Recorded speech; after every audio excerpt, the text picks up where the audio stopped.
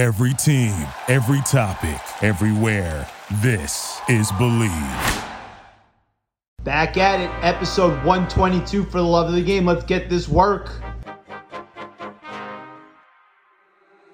Count me out, I'm counting my bullets, I'm loading my clips, I'm writing down names, I'm making a list, I'm checking it twice and I'm getting them hit. The real ones been dying, the fake ones is lit, the game is off balance, I'm back on my the Bentley is dirty, my sneakers is dirty, but that's how I like it, you all on my I'm all in my bag, as hard as it get. I do not snort powder, I might take a sip. I might hit the blunt, but I'm liable to trip. I ain't popping no pill, but you do as you wish. I roll with some fiends, I love them to death. I got a few mil, but not all of them rich. What good is the bread if my is broke? What good is first class if my can't sit? Welcome back. Quick turnaround from last episode. It's episode 122 for the love of the game. Not a whole lot to talk about in the monologue, so we're going to keep this super quick. The Yankees continue to win after their sweep against the Minnesota Twins, where the Yankees always kick the crap out of the Minnesota Twins. They won again last night against the Braves. Really nice win. Tough four-game stretch against Oakland, but the Yankees are playing great baseball. I mean, they won 9 straight games. Unbelievable. The Mets look like they are dead man walking, and we'll see what happens at the end of this month, considering their schedule gets a little easier, but not looking great for the Mets. And, of course, as I recorded episode 121 talking about the Jets suffer a brutal injury to Carl Lawson, their best defensive player, prize free agent. The talk was about how great he looked at camp, how he was dominating. So really tough break for the Jets, who, even if they weren't going to win a lot of games, you wanted to see them progress. You wanted to see confidence. But then again, Zach Wilson has looked really good in the preseason so far, 2 games now. The game against the Packers, he was really impressive. I know it's preseason, but at least there's a little bit of optimism on that front for the Jets. But rough break for the Jets. Is what it is. Injuries suck. That's basically what I got so far. I recorded a segment with a recurring guest about the Giants and a little bit of the NFL at large, so we're going to jump into that in just a matter of moments. I mentioned it last show. It's that time of year. We talked about the Jets last week with a little Bachelor in Paradise sprinkled in, but now we got to talk about my favorite football team that plays in the metropolitan area, the New York Giants, with a recurring guest, one of the smartest Giant fans I know, one of the smartest football fans I know, Mr. Shia Elberger, somebody who I plan on seeing Wednesday night for a little pickup hoop for the first time in a while. Shia, what's good, bro? Oh, man, yeah. Starting to stretch for Wednesday. And I think since I was on this podcast with you for the first time, the Giants probably have the worst record in the league. So they, in fact, do have the worst record in the league the last 4 years. So, yeah, you've put the kibosh on the Giants. We're going to turn it around. This podcast will see the lows and the highs at some point. So let's start right there, because I know I can't keep you too long tonight because you got to continue your stretching regimen for Wednesday. Giants outlook. So what's the pulse of the Giant fan right now? Any excitement? It just seems to me like there's just a staleness over this organization right now. It's kind of like, fans are like a little ambivalent towards the team. And what say you? So I think there's the pulse of the fan base seems to be more mixed than it has been in past years. And I think that's because of some newfound optimism and hope going into this season. But there's definitely a large camp of fans who I think just have no confidence in the offensive line or Daniel Jones or Jason Garrett or a combination of all the above. And so, they just to be kind of glass half empty. It's like, and Kenny Galladay is injury prone and Kadarius Toney's already a bust, and just, don't really see any of the good pieces. So there's definitely a large part of the fan base who's thinking 4, 5, or 6 wins. I do think there is this growing part of the fan base, I think, for this upcoming season that is definitely more optimistic and hopeful and expects to win the division and expects to make the playoffs. And, their kind of reasoning is, yes, the O-line, could be bad, but, hopefully it's improved from last year.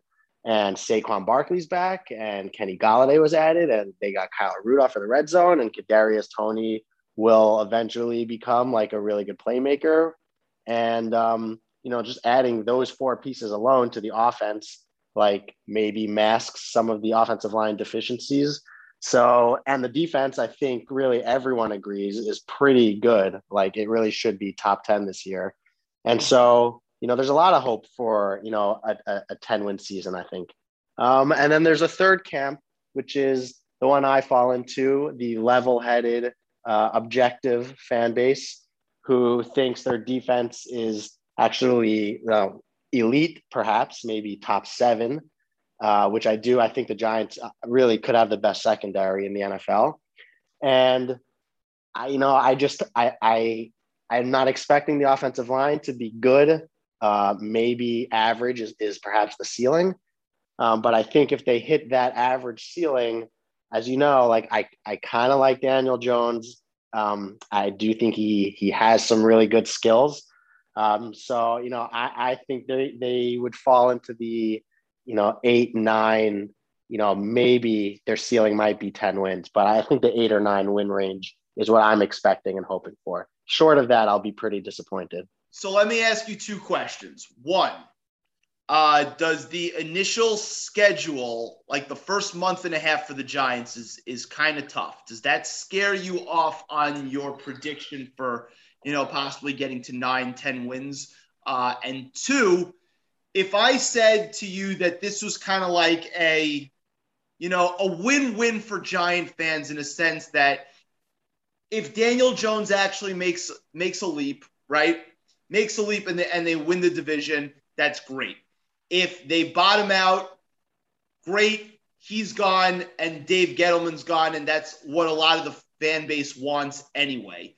What would you say to that? Because I kind of think the Giants are in a similar situation as the Jets, where it's like, it's kind of like a gravy season in a sense, because they'll get some type of outcome they want.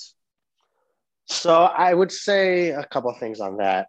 First, just at a high level, I do think there is some merit to that line of thinking.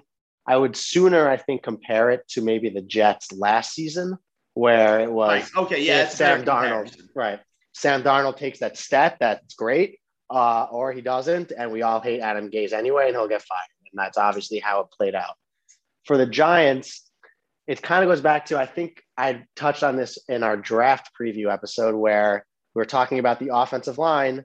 And I was personally not in favor of drafting a lineman in the first couple rounds. And my reason being was Gettleman drafted Andrew Thomas last year 4 overall, Matt Parrott in the 3rd round, Hernandez in the 2nd round a few years ago, and Shane Lemieux was a 5th round pick. Basically, he drafted all these guys, and I wanted them to play to either prove that they are good enough and will improve as a unit, or that they just aren't good. He drafted bad players and the offensive line sucks. And that goes directly back to Gettleman.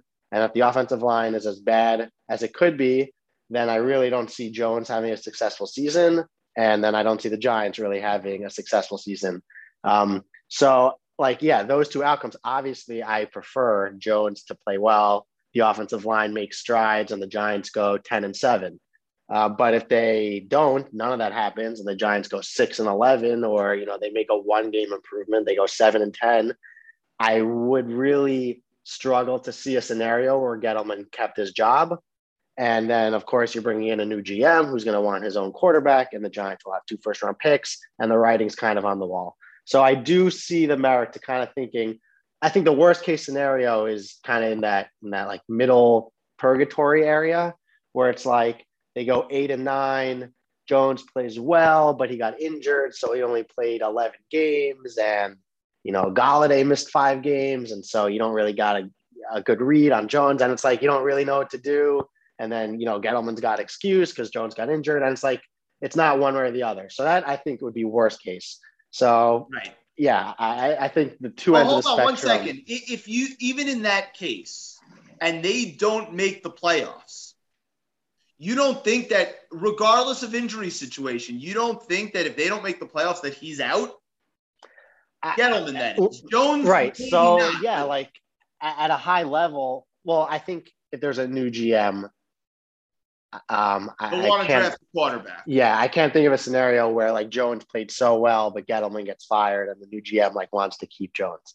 Yeah, I don't. There's just I think that's why John Mara didn't, when he spoke this week, didn't really make like the playoff mandate. He said he expects to win more games and make the playoffs. But like, okay, every GM says that of every team every year, because there could just be so many factors and variables. Like, again, let's say Jones like breaks his foot and misses 7 weeks. So like, what, how, you gonna blame Gettleman for Jones getting injured? Like, maybe it would be his 3rd straight year getting injured, or you just have some other catastrophic injuries. Like Saquon missed the whole season last year. Let's say, Leonard Williams, God forbid, misses, a lot of time, or are there other really good players? And just like, kind of shit hits the fan, pardon my language. Just things could happen where they would kind of not want to fire Gettleman and, run it back. Again, a little hard to see, but like, you don't really know what could happen until it happens. It's hard to believe. It would be pretty frustrating. Yes. I can't imagine that if they miss the playoffs, I don't care what the scenario is, that Gettleman's out, because, as we mentioned before, they have the worst record the last 4 years. Like, at a certain point, you don't get more chances. Yeah, it's true. But, you never know. So let's say in the crazy scenario that Gettleman's out, but they want another look at Jones, right? They want another look at Jones. Maybe it's because of what they think about the quarterback prospects of next year, or just where they fall in the draft position. I mean, I know they have the extra 1st round pick from the Bears that they traded back this year to go get a guy. But let's say they don't love any of the prospects, right? What do you need to see from Jones to tilt that iffiness in his favor? Like, is it a higher completion percentage? Is it just less fumbles? Like, what are we looking at here? I think, the eye test obviously is going to play a large part of it. But if we're talking about numbers, I think he just has to put together a season with like normal looking numbers. Like, I don't know exactly what it was last year, and I know he missed a couple games, but I think he threw like 11 touchdowns last year. Like, that's not NFL quality. That's not NFL standard of a stats for a quarterback. Like, and the turnovers, as you said, would obviously be another factor. He has the most turnovers in the league since he started playing. Does he have, another 15 turnover season? Does he cut it down to 12? Does he cut his fumbles down to 3? So you want to see improvements in those areas. If he's having another season where he's got, 9 fumbles and 13 interceptions, then you're kind of like, all right, he's been working on this now for 2 years in a row. It hasn't gotten better. It's just, maybe it is what it is with him. I think the touchdowns will come. That's kind of a factor of the offense, or a product of the offense. I think his rushing is a big part of that. And I hope they continue to run those QB design runs. But I just don't think a new GM is going to come in, given the scenario where a new GM would come in and keep Jones. So I think him and Gettleman are kind of tied at the hip.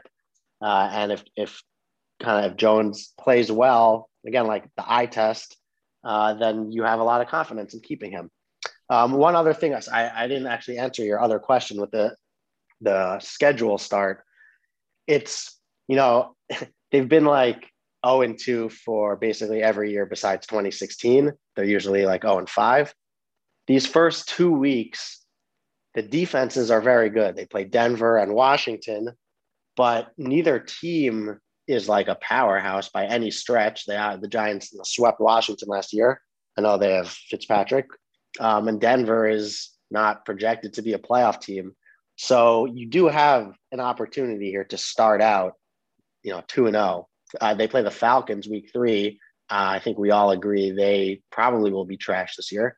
So, I mean, 3-0. You know my theory on the Falcons. We'll get to them in a second. But it's not like they're starting the season with the Rams, Chiefs, and Bucks, and it's like, oh, great, we're going to be, 0-4 again. They do. I think week 1 home against Denver really is like as much of a must win as a week 1 game can be. I was about to ask you that question. Is that like a turning point game? They have to win. They have to win that game because they have a quick turnaround Thursday night at Washington. I'd like to think they could win, but definitely a losable game. So you really, they really do not want to be 0-2 again. You just put yourself in that hole. And then with Atlanta week 3, even if they come out of those first 2 weeks 1-1, then you hopefully go to 2-1, and then we're in October and we're in business. I think that week 1 game against Denver, Teddy Bridgewater or Drew Lock. I get that they have Von Miller and Chubb, which is, obviously a very tall task for the offensive line week 1, but that is a winnable game. The Giants might be favored by a point or two, but last I saw that they were a 1-point dog at home. Nah, 1-point dog. That would be all right. I'd take the Giants there, but they should win that game, and I think that's a really important game to win. Yeah, I agree with you. I think week 1. And we always say that week 1 is super important. You try not to overreact to week 1, but I do think for this particular season, for this particular team, that it really is like a make or break game for them. Just confidence-wise in the quarterback, confidence-wise in just the offensive line, which we're going to get to in a second. They just need to take care of business at home. I don't care if it's ugly. I mean, Denver, and we're going to get to them when we do over-unders. You're right, by the way. I see Denver is favored by 1 or 2, depending on where you look. Wow, I mean, respect for the Giants. That's pretty damning, but no respect. You do like the home dogs in general. They've done well against the spread over the years. So if I was putting in a bet right now, I'd probably take the Giants, even though, as we've learned from The Sopranos, you never take the Giants. But anyway, yeah, I do think it can go sideways for them quickly because Washington, as much as I don't respect Washington, it is a division game. And then all of a sudden you're 0-2 again. And then it's the same shit, different day. And what's worse is that if they lose those 2 games, I would think that a big part of that was probably each of those teams' pass rush. And so not only are you starting 0-2, but your reasons for concern have come to fruition right out of the gate. The only thing I could say about Denver being favored is the media just must be buying into this Pat Shurmur revenge game.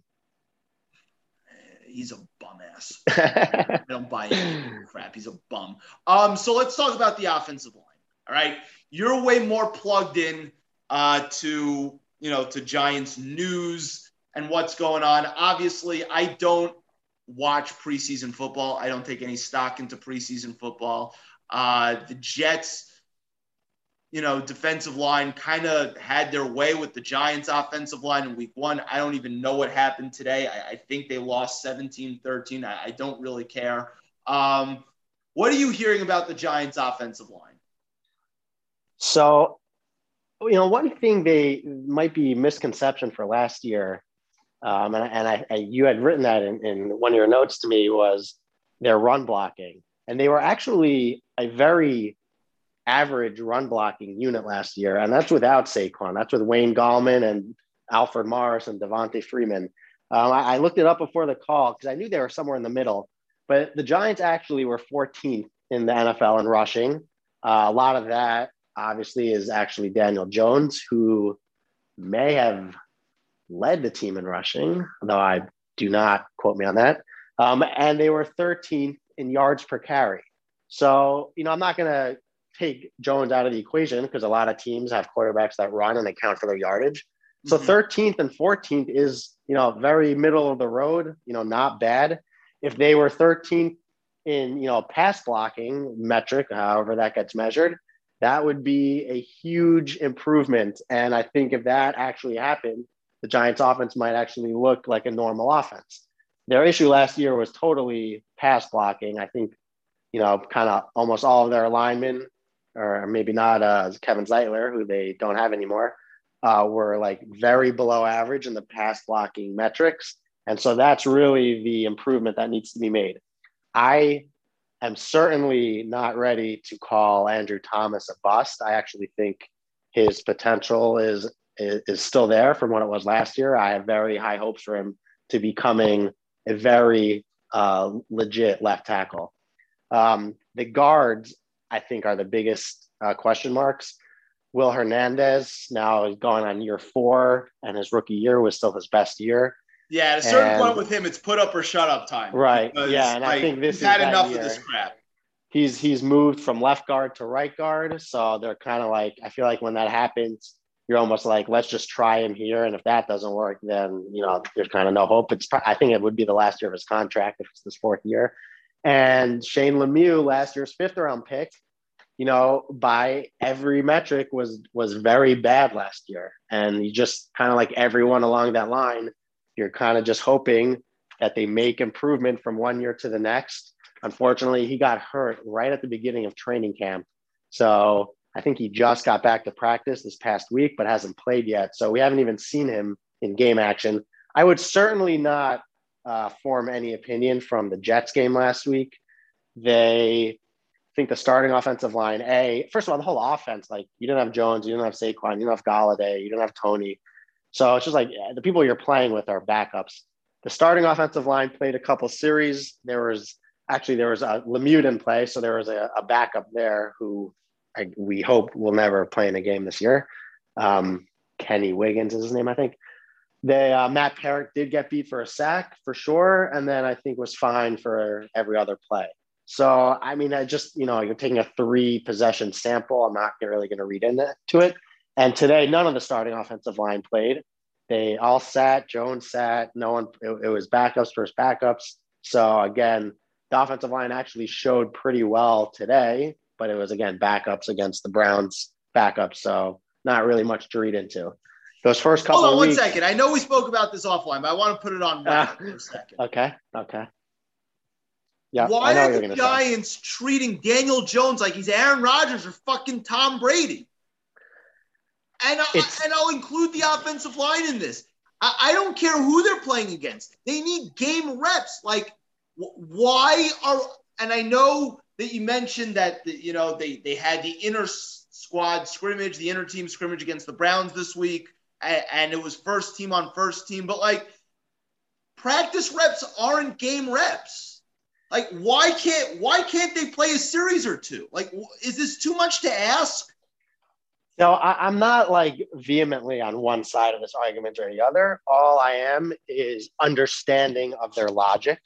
And their logic is the coaches obviously place a great deal of importance and, teachings and practice on these inter-team, scrimmages or days in a row of practice.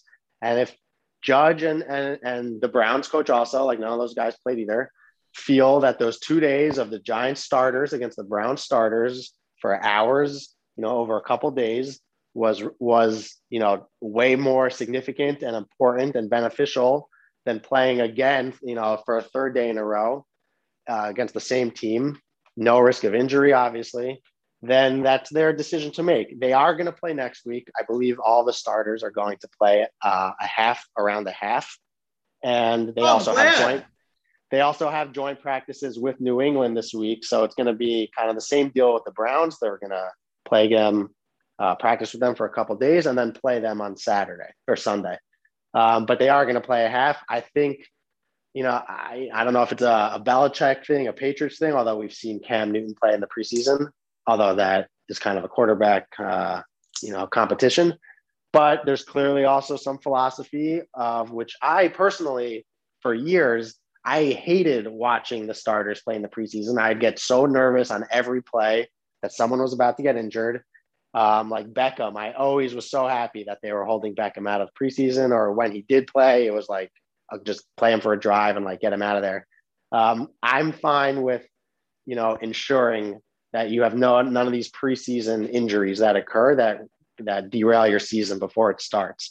And it's not like, the Giants and the rest of the league like start slow. I feel like every year anyway, when they do play, people are like, oh, they're going to be so rusty in September. Maybe it's because they get no preseason snaps. I understand the Beckham logic when he was there because he's a star. All right. Daniel Jones is not a star. Daniel Jones should be treated like either a rookie QB, like Zach Wilson plays for the Jets, or like Cam Newton, who's trying to win a job. He's not good enough to get star-level treatment. So I understand that logic, but if you're also making the decision to not play any of the other starters, you're putting Jones behind these scrub linemen who are all that I understand. It's like, so we're gonna play every starter, but then like that's not what they want to do, obviously. All I'll say, this is also about preseason. I think in the next 5 years, maybe that's too soon, we're eventually going to be done with all preseason and be at an 18-game schedule. And basically these inter-team practices are going to replace preseason as a whole. And the NFL will probably sell. That I agree with. They'll probably sell sponsorships to these practices and air them on TV and make money that way. Yeah, they'll probably air them on like Amazon Prime, because I can't imagine the revenue they're getting at the gate for these preseason games is anything substantial that wouldn't be dwarfed by adding the additional regular season game with the bye week. But whatever. Oh, did you see the hit Justin Fields took yesterday? Yes. So, I mean, you want someone on the Browns who's fighting for a roster spot to take a headshot at Daniel Jones? No, we don't. We don't want Mike Glennon. But also, like, you play a sport, like, you can't be in bubble wrap. You know, when you play a sport, injuries stink. They happen. Fluky things suck. Yeah. So it's risk management. That's all it comes down to. Let me ask you this before we mentioned the defense. The defense should be pretty good, highlighted by the secondary. Linebackers, kind of I think the front, Blake Martinez is a baller. Yes, Blake Martinez is good, but the guys on the outside, in terms of their ability to cover tight ends, like, that's been in a Giants' Achilles heel for a while, and they just don't seem to ever want to address that high up in the draft. I think the front four should be pretty good. The defensive line is good. Obviously highlighted by Leonard Williams. Dexter Lawrence, I think, is very underrated. Underrated across the NFL community. I'm not saying I would have taken him with the 17th pick, given his position, but I do think he has Pro Bowl upside and is a really big disruptor. And I think, this could be a season in his third season where he kind of like has that coming out party, especially if teams start giving Leonard Williams more attention, double teaming him. Lawrence could make a pretty big impact. He had pedigree coming out of Clemson. Like, people were talking about him player. Like he was going to be a top 10 pick at one point, if I remember correctly. He is good. He's definitely good.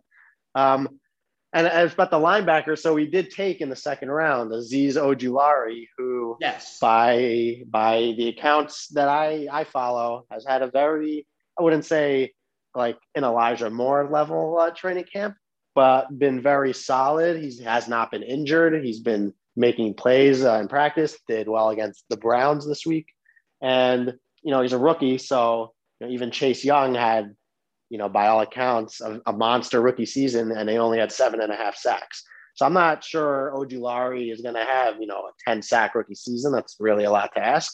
But I do think he has the potential to be our top pass rusher and, be that guy who's coming from the edge. And if that happens, if he does become that guy, that would obviously fill a huge void. Probably on the defense, the biggest hole they have is the lack of a surefire pass rusher. Well, I was referring to not taking, Micah Parsons, staying where they were. Micah Parsons. I don't. Have you watched Hard Knocks? I actually only watched the first. I've watched it. I mean, I know people like him. I just don't. He's a head case. He's a weird guy. Yeah, he seems like he's a weird guy, but he seems like he's super talented. Yeah, for sure. I wanted to ask. Go ahead. I was going to say, for covering the tight ends, I do think actually last year was probably their best year within the last several at covering the tight ends. And Julius I think Peppers played a large role in that. I think that's part of the not related to Julius Peppers, Jabril Peppers. Sorry. But I do think in the secondary, so they're really 5 deep. They have Bradbury, Adoree Jackson, and then the safeties of Jabril Peppers, Logan Ryan, and Xavier McKinney, who, in my opinion, I think by the end of the season we are going to think he is a really, really good safety. I've like quietly very high on Xavier McKinney. And I think what that does is basically when they play the nickel defense and Peppers becomes more of like a pseudo linebacker and they have him or McKinney or Logan Ryan as the guy covering the tight end, I think that can work well. And they're not really relying on some of the, crappy linebackers we've had over the years, like, David Mayo and Devontae Downs and these slowpokes who are trying to cover tight ends. I think we'll use the secondary more in that regard. I mean, we talked about it earlier. The defense is promising. It's the offense that makes me nervous. We spoke about the offensive line, but let's talk about the skill positions for a second. We bring in Kenny Golladay. It's not my favorite, whatever. I don't know if Allen Robinson was really going to ever hit the market. I would have rathered him. Well, he did, yeah. But how do we feel about this skill position? It doesn't sound like Kadarius Toney is doing a whole heck of a lot, that he's basically going to be used as a bit player for now. So it's Golladay who's always hurt.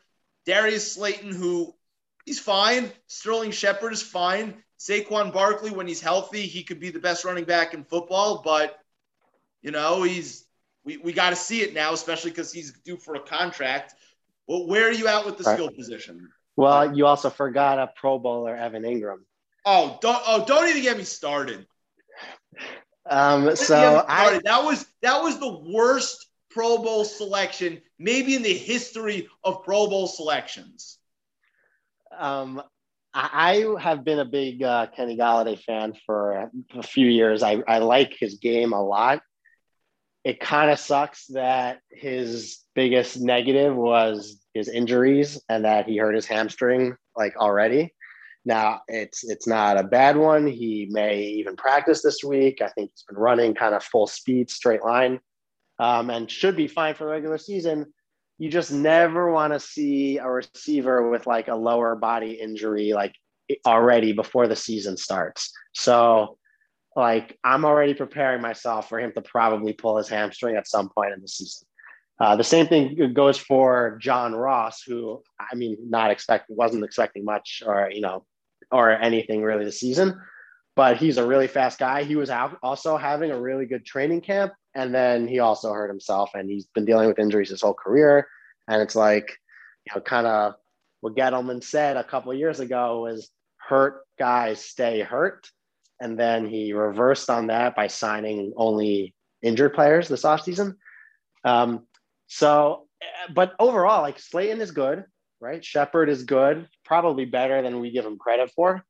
And Toney, man, 80% of the fan base has already labeled Kadarius Toney a bust, which is, just ridiculous. He obviously has not had the most seamless transition to the NFL with a lot of different things that have happened. And you hope he's just not one of those guys where little things keep on happening to them. But I'm also not expecting too much from him as a rookie, just that he is used correctly. That's really all I want to see, is that Jason Garrett utilizes him correctly. Overall, though, you're adding from last year, you're adding Saquon Barkley, Kenny Golladay. Just those two is a huge addition to the offense.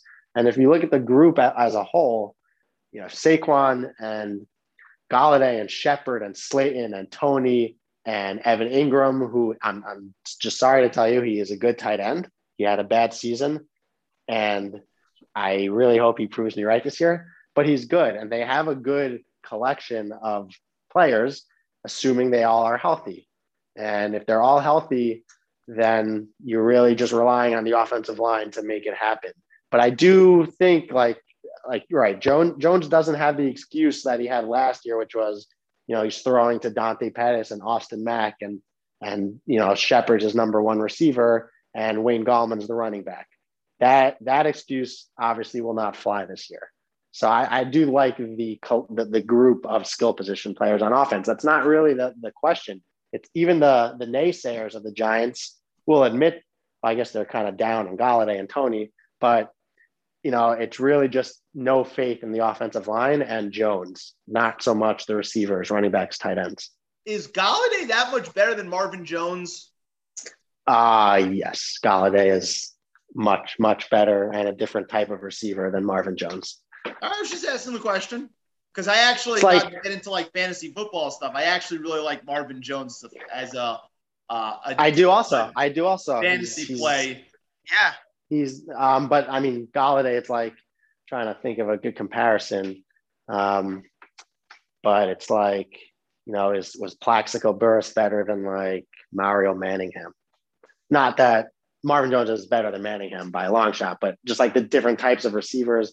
Galladay is a true number one tall, jump ball guy. Marvin Jones is not that.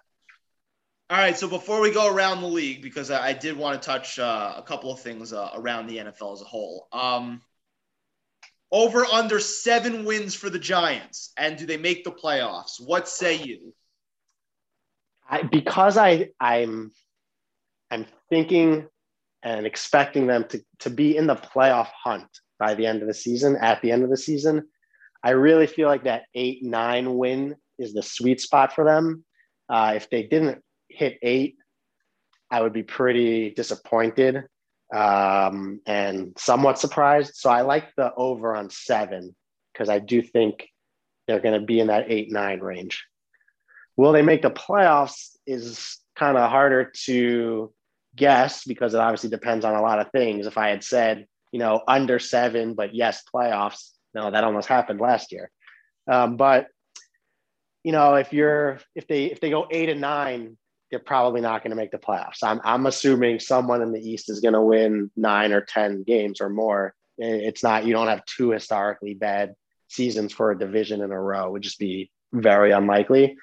If they hit 9 wins, I mean, I think you're talking about really a 50-50 chance now that there's a third wild card. We saw 9 and 7 teams make the playoffs all the time. So 9 and 8 would be, probably decided by like tiebreakers or something. I think 10 wins is probably their ceiling. That would obviously be considered a very successful season and would 99% likely get you into the playoffs. But, will they make the playoffs? I don't know. It's probably 50-50. I just hope, we're heading into week 17, week 18, and we're in the playoff hunt and, we're alive. None of this, we're out by Thanksgiving that we had, not last year, but the few years before that. That won't fly. I'll say this. If they 8-9 wins, I don't think is going to get a wild card in the NFC. And we're going to get into this in a second in terms of just going through division wild card winners. But I do think the division will be, the worst division in football again. I think they're going to run it back. But that doesn't mean that the winner doesn't at least go 9 and 8. Like there's not going to be a 6 and 11. So I'm saying I don't think I think they'll go over. I think they'll go over 7. But I do think 8-9 can win the division. I do. It's a rough division, and I actually think that they will win the division. I know I chatted with my buddy. Shout out to Danny Heifetz at the Yankee game the other week. I should say the other day, and he's completely out on this team. But the division hasn't had a repeat winner in years. I don't trust Ryan Fitzpatrick at all. He's never made the playoffs. I don't understand why all of a sudden that's going to change now. I don't know what Washington was doing in the offseason and not doing something different at the quarterback position because, my goodness, I mean, they do have a good defense and, McLaurin is a good player. The Eagles are going to be terrific. They're going to be 3-14. Yeah, that's what everyone thinks. I guess I think that also. But, like, Washington, like, their offensive line is good, and they have McLaurin and Curtis Samuel and Antonio Gibson and Logan Thomas. Like, their skill position players, in my opinion, are kind of equal to the Giants, maybe a little worse, but, they have a better offensive line. So we know Fitzpatrick kind of just like slings it around. I definitely feel like Washington could be where they're like, 5-2 or like 6-3 and everyone's riding high. And then Fitzpatrick has this classic, like 4-game stretch where he throws like 3 picks a game and gets benched. Well, there you go. I mean, and that's what I think is going to happen. I don't think they're going to win the division. So I guess we'll start there. We'll predict each division winner and the wild card winner. So the NFC East, I think I'm going with the Giants at 8-9 or 9-8 because I don't trust the Cowboys. The Cowboys, like, their defense has to be better than it was last year. It's just not going to be that bad. And their offense is stacked, as we know. So if you told me that a team won the NFC East with 11 wins, I would say that would probably be Dallas, as much as I hate saying that. All right, so put it on wax. Are you picking Dallas to win the division? I am, yes. All right, so we differ there. Okay, so we're starting with the NFC Beast / the NFC Least. Let's go to the North, NFC North. What do you like in the North? Division winner. I think this one's probably the easiest one with Green Bay. I would agree. Even with Aaron Rodgers throwing a temper tantrum, and we're not really sure why he's throwing that tantrum. I think Minnesota will be better than they have been, but Green Bay's going to win that division. Ooh, interesting. Make the case for Minnesota. So I have them as one of the wild cards. I think, Cousins is what he is. But in terms of like skill position players also, Dalvin Cook and Justin Jefferson and Adam Thielen, and I think Irv Smith isn't bad. And I just think their defense, for whatever reason, was just really bad last year, which is kind of out of character for Minnesota under Mike Zimmer. Since he's been coached, they've typically had pretty good defenses. And I don't know if they had just a lot of injuries or what happened last year, but it was kind of weird that Minnesota's defense sucked. And I just think that if the defense kind of gets back to what it's been prior to last year, I think they could win, 9 games, 10 games possibly. Interesting. We may go heads up on that one because as we get to over-unders, I'm not a Minnesota believer. But we'll save that for a second. So NFC South. I think this one's the second easiest division to predict. Yeah, we're going to both have Tampa, right? Bay. Yes.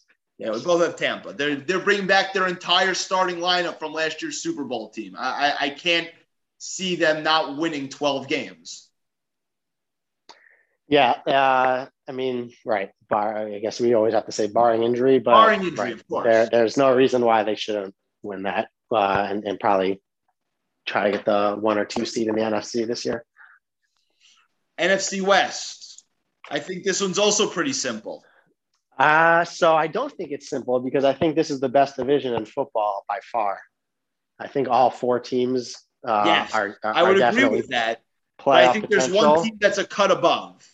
I had the Rams winning the division. I do as well. Okay. Yep. Rams are pretty good. I do as well. I don't know how I don't know how they're able to trade all these picks and fit these guys under the salary cap and whatever, but that roster's stacked, and people are loving Stafford this year, and yes. This is by far the best team he's ever had. So if he's any bit as good as what his numbers say he is. I think the Rams are probably my pick to win the NFC, all said and done. I don't want to ruin the wild card picks, but it wouldn't shock me if I guess Arizona might surprise me, but Seattle or San Francisco winning a division would not shock me. So let's get to the wild cards because I have Seattle as a wild card. I don't bet against Russell Wilson. I have the 49ers as a wild card. And then that leaves one more. And the one that's going to surprise you, I think the Panthers could be a wild card team this year. So I don't mind the Panthers. I don't know enough of what they did on defense to improve it because it was not good last year at all. But we also we're assuming Darnold's going to be better than he was on the Jets, but we really don't know how good he's going to be. it's not like you really ever liked Darnold, although maybe it was more of a product of being on the Jets. So I like the coach. I think Matt Rule's good. I could see Carolina could win 5 games or 9 games, somewhere in that range. But I don't have them making the playoffs. So who are your 3 wild card teams? So my 3 wild cards were Minnesota, Seattle, and San Francisco. Minnesota, Seattle, and San Francisco. Is there a scenario you can see that all 4 NFC West teams make the playoffs? I don't trust Cliff Kingsbury, but could you see it? I know they're going to eat up on each other, so it may not be possible. So that was my first thought, was what would those records have to be? Like, is every team 9-8 or something like that? I guess there's got to be some scenario where it's possible. So if I take out, is it mathematically possible or not? Yes, I could see that. I could see that happening. So yeah, it'll be interesting because as we transition to over-unders, we'll start with your under locks. I had about 5. I wanted to narrow them down to 3. I asked you for 3, but I have about 5. And one of mine is the Saints at 9. I'm going under 9. That was one of mine as well. I don't trust Jameis Winston at all. Like, I think the defense is good. I don't think it's that good. Drew Brees wasn't very good last year, but, it's still Drew Brees. I don't trust Jameis. Taysom Hill, no thanks. Under 9 for the Saints. So we agree on that. Yes. What are your other 2 under locks? Let's go with Bears under 7.5. And this might be a biased prediction because the worse the Bears are, the better the pick is that the Giants get. I guess we don't really know yet when Fields will start. But if it's not week 1, which I guess Nagy said yesterday, Dalton was definitely the week 1 starter. Let's say, like, in a normal situation, they would make the switch because the Bears are on some sort of losing streak. So I feel like I'm building that into the equation where we know a losing streak is going to happen. But really, like, who do the Bears have? Like, they have Allen Robinson and David Montgomery and, like, Darnell Mooney, and their offensive line is trash. And so Mooney gets open, by the way. Yeah, I know. Yeah, he's not so bad. Open, and they can't get him the ball. Is their defense like still an elite defense? I really am not sure. I feel like it was good last year, but it's good enough. So I just think, and being in the division with Green Bay, and I think Minnesota will be better. I just had the Bears under 7.5, and then the other one was Atlanta Falcons under 7.5. We're in agreement there. Yeah, I would be pretty surprising if they were in like the playoff hunt come December. So I like the Bears play. I like the Atlanta play under 7.5. 2 others. We differ on the Vikings. I'm not a Kirk Cousins guy. I don't know. Maybe I've gone to the well with him too many times. But I like the under 9 there. But I don't think that will be my lock. So far, the Saints, I have a lock. Atlanta's a lock. The Jets, there are a lot of unders I really like. The Jets under 6, I really like. I like the Steelers under 8.5 a lot. I like the Jaguars under 6.5 a lot. And I've seen, go ahead. And I like Denver under 8.5 a lot. That's a lot of bad teams you're picking. NFL. I just think there's a lot of bad teams. I've seen where it's obviously related to the odds that you're getting, but that Jacksonville has like a very good value to win the division. I don't personally see it, but I also don't follow college football, so I'm not attuned to the greatness of Urban Meyer, if he's so great or not, or Trevor Lawrence, really, for that matter. Like, I like Trevor Lawrence as a fantasy player this year. Right? Does he? Is he mobile at all? Yeah, he can move. He can move from the little that I've, that I've watched. He's very mobile for a guy his size. And he's also, they say he's the best prospect since John Elway. So like, right. So the thing is, like, I was going to say, like, what if Trevor Lawrence is just like Peyton Manning? And like, then would you say like, oh, Jaguars over 6 for sure. But even Peyton Manning went 3-13 as a rookie. So it doesn't necessarily mean that they would have a good season wins wise. Well, it would be the Andrew Luck thing. If you think he can be Andrew Luck with, the Carson Wentz injury to Indianapolis, right? Yeah. Then then he can easily go from worst to first in that division. But if I had to do the three locks, I have the Saints under, I have the Denver under, and I have the Atlanta under. Yep. I don't hate any of those.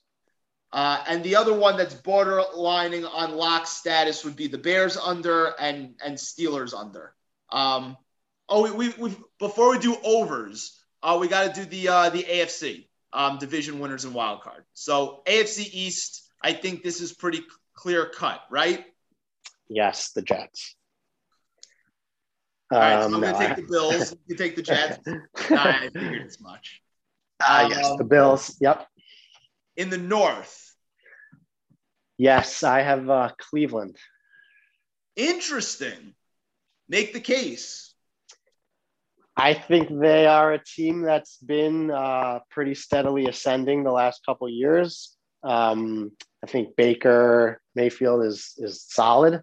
They may have the best offensive line in football. They have 2 very quality running backs in Nick Chubb, Kareem Hunt. They have 2 very quality receivers in Beckham and Jarvis Landry, and even a couple other receivers who aren't bad. They have Austin Hooper. Not Austin Hooper? Yeah. Right? Yes. Austin Hooper and Njoku. And their defense is pretty good also. They have Myles Garrett and Denzel Ward and Greedy Williams, and they just have a lot of good players. And I think last year was kind of their like arrival moment where they made the playoffs, and then they even beat Pittsburgh. And I don't see why they would take a step back. I also think their coach is they got that one right maybe for the first time in a while. And so I like what they have over there. There's not really any real weaknesses. And as long as Baker doesn't regress for some reason, I don't see why they wouldn't win, 10, 11 games maybe. I agree with you. I like the Browns to win the division too. AFC South. Tennessee. And it's really just more about, the struggle to make the case for the other teams at this point. Right. I guess Indianapolis, if you think, I guess Wentz appears like he'll be back week 1, but I mean, Wentz was atrocious last year. We don't really know what he's bringing to the table there. Yeah, they have such a good roster outside the quarterback position, but I can't imagine them replicating the success they had last year. And the Titans defense, I think, is really bad, like bottom 5, potentially bad. But their offense just, Tannehill has been like, I don't think it's been really quietly good. Right. It hasn't been really quietly really good, because I think that people, especially who play fantasy, know he's been really good. But like his last couple of years has been really, really good. Titans are just like not a national team or don't have a lot of national games. And he doesn't, I guess, have a lot of flashy plays. But, the combination of Tannehill, Derrick Henry, A.J. Brown, and Julio Jones is pretty stacked there. The concern is that what does Tannehill do without Arthur Smith calling plays? That's a concern, but I like the Titans there too as well. And in the West, I think we both have Kansas City, correct? Correct. Okay, so wild card teams. Who are your wild card teams? This is hard. This is hard. These you're not going to like. 3. So I think the one we may agree on is the Chargers. No, they weren't they were not one of my picks, but actually I like the Chargers. I'm actually going to change that too. You know what? Chargers, that's 1.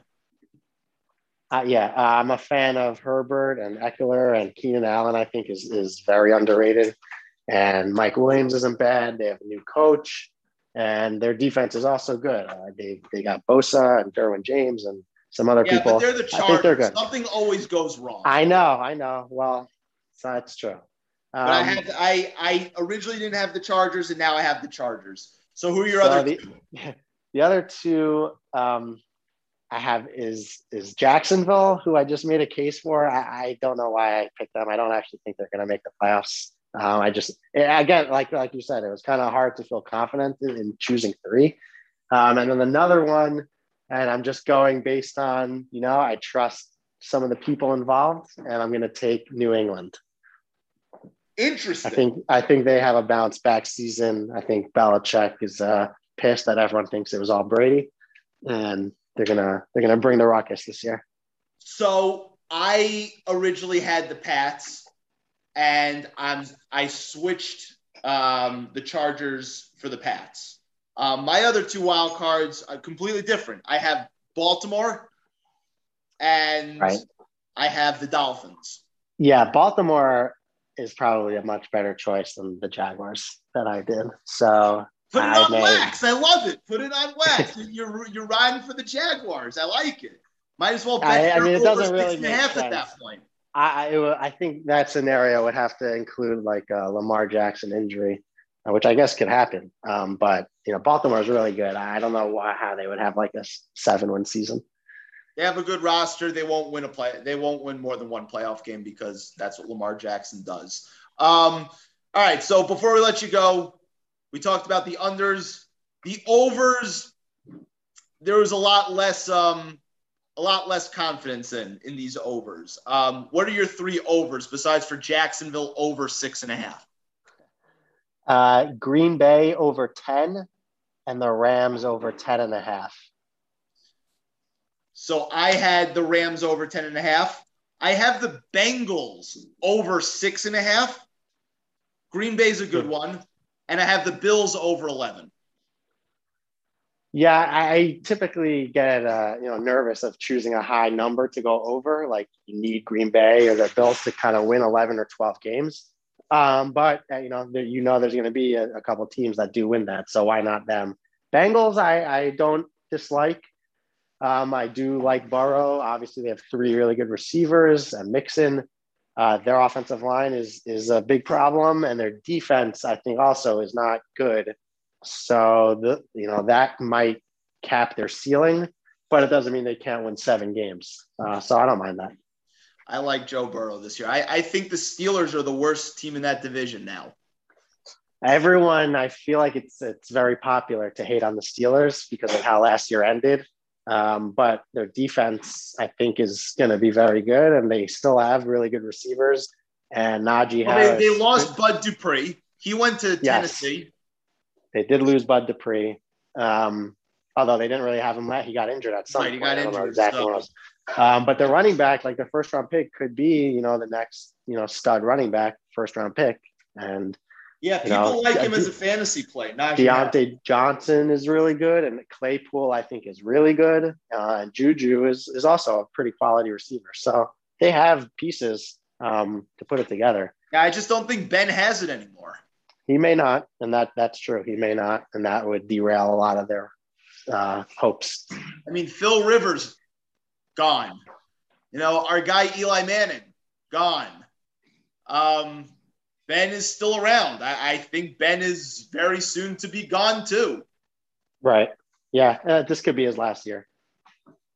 All right. Yeah. So it'll be an interesting football season. The 17-game regular season kind of threw me for a loop. But Shai, this was wonderful. Thanks so much for doing it. And I'll see you Wednesday. Get your stretching in. All right. Will do. I'll speak to you Wednesday. See you Wednesday. Right, bye. All right. Thanks again to my guest this evening, Mr. Shai Elberger, a great recurring guest, talking a little Giants, talking a little NFL preview. That's what it's all about. That's episode 122. For the love of the game, take us out, J. Cole. Something in my cup. I've been wanting something I can feel. Promise I am never letting up. Money in your palm don't make you real. Put it on their neck, I got them stuck. I'ma give them something they can feel. If it ain't about the swat, don't give a pistol in your hand, don't make you real.